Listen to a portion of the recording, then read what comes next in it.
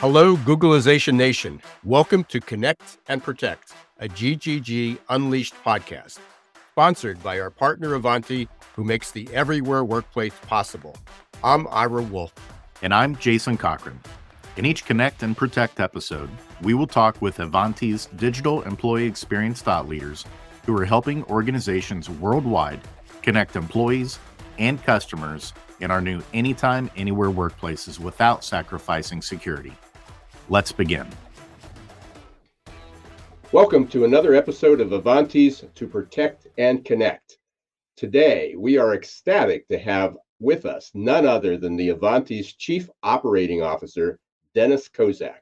And buckle up, folks, because Dennis is about to drop some future of work bombs that'll make you rethink everything you thought you knew about what's coming next. Now, let's set the stage. It's been almost 4 years since the word office started to mean our living rooms, kitchens, and sometimes our closets. Yes, the everywhere workplace phenomena is no longer a forecast.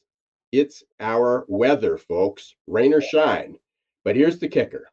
According to Ivanti's groundbreaking 2023 Everywhere Workplace Report, it's not all rainbows and unicorns. We've got workers and employers doing the cha-cha, but it looks like they're dancing to different tunes. So is everywhere work all about our location?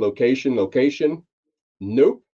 Our special guest today, Dennis, is here to reveal that we need a shakeup, not just in the where we work, but how we work. We're talking mindset, culture, and of course, technology. So stick around, because if you think you've got the everywhere workplace thing down, prepare to have your world rocked, enlightened, and maybe even flipped upside down. Dennis, welcome to GGG Unleashed, your Ivanti's To Protect and Connect show. Well, Ira, first of all, thank you so much for having me on. It's a real pleasure to be here. I'm really looking forward to this conversation today. Yeah, excellent. And it will be a good one, and it will be a fast one. So let's start.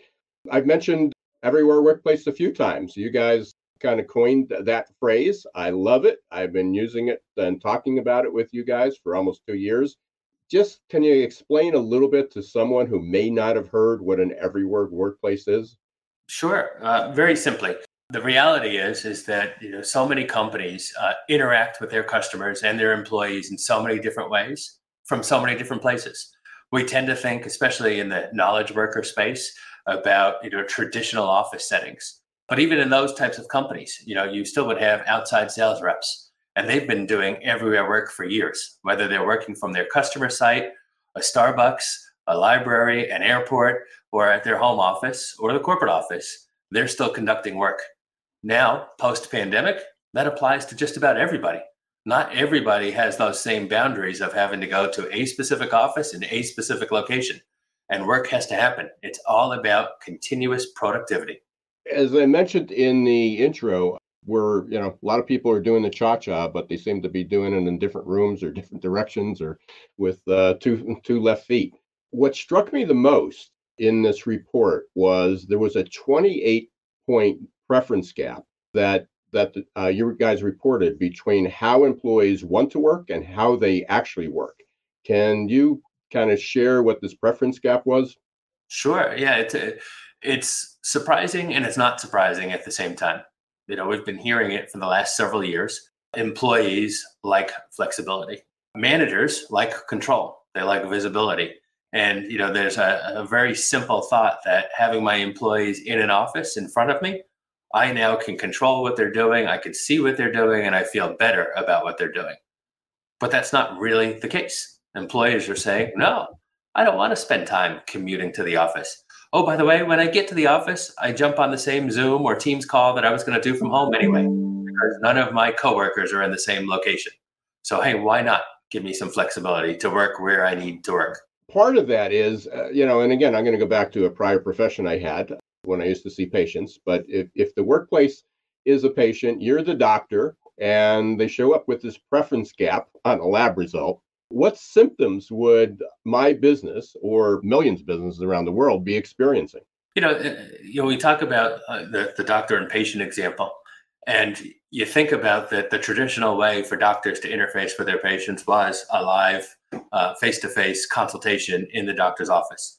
And you think about some of the old days on TV, we used to see that people had home call doctors, right? They would come visit you at home. It's sort of a blend between those two because modern technology now allows you to have telehealth visits to do some of the more mundane tasks. I had my own example where a follow-up appointment, sure, a particular procedure, you need to have direct contact with your doctor and the nurses and all the staff. But for follow-ups, why did you have to come back to the office? Why not? Why couldn't you do it with a phone call, with a video meeting, or any other collaboration tool? Lots of ways to still be effective and productive, both for the doctor and the patient in that relationship. So within that, there's a couple symptoms. Again, that so I'm presenting to you. I came to you. You ran this test, and so let's talk a little bit about the impact or what you've learned from this report about engagement, productivity, and also talent management, recruitment, and retention. I think that the thing that's different now, right? Technology is absolutely a critical enabler of successful engagement, right? For years we've talked on the phone. You pick up a traditional handset, dial somebody's phone number. Very often in B2B environments or even B2C environments, we're no longer using the phone as the key enabler. And so what you want to make sure is that your employees, your customers, your partners have access to the technology to connect with the folks they need to work with. And that really is a significant barrier breaker for a successful engagement, any type of productivity, whether it's in a B2B or in a B2C environment. I know there's still a huge challenge too. I know a lot of people think that, as the economy slows down or as people got back to normal, whatever that's going to be, with the pandemic, that organizations are going to be able to find a lot of people, that people are just going to start knocking at the doors like they used to and submitting resumes. But that's changed. That's still not happening. Am I correct? I mean, there's still a lot of people quitting. There's still a lot of people moving on. Yeah, well, there's two types of things. Certainly we had the Great Resignation about a year and a half ago, but because the economy has changed, the Great Resignation in and of itself has more or less subsided.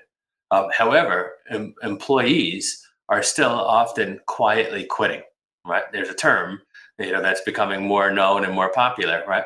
1 in 3 office workers under 40 admit that they quietly quit, which means that, they're just trying to get by.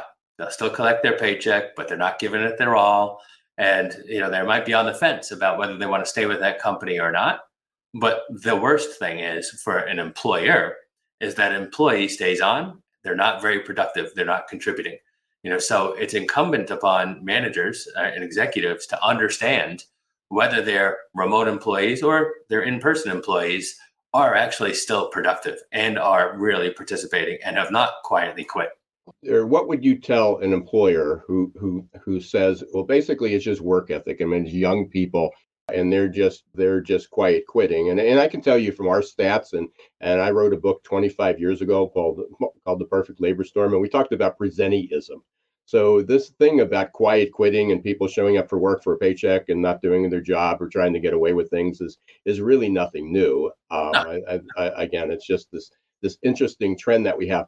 But the report itself, the 2023 Everywhere Workplace report, showed this really big difference between what employees and employers feel about productivity. Mm-hmm.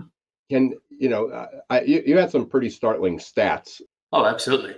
I think that you can put it in a couple of different categories. From an employee perspective, they feel they're more productive when they can work from wherever they need to be, particularly those that work from home. Certainly, they eliminate the stress of a commute. They eliminate the time of a commute. And so they tell us that they're more instantly on. And in fact, it almost goes the opposite. They could be more productive because they could work always on, extended hours, without having all those other disruptions, like picking up kids from soccer practice, going to doctor's appointments, and so on. So, they tell us that.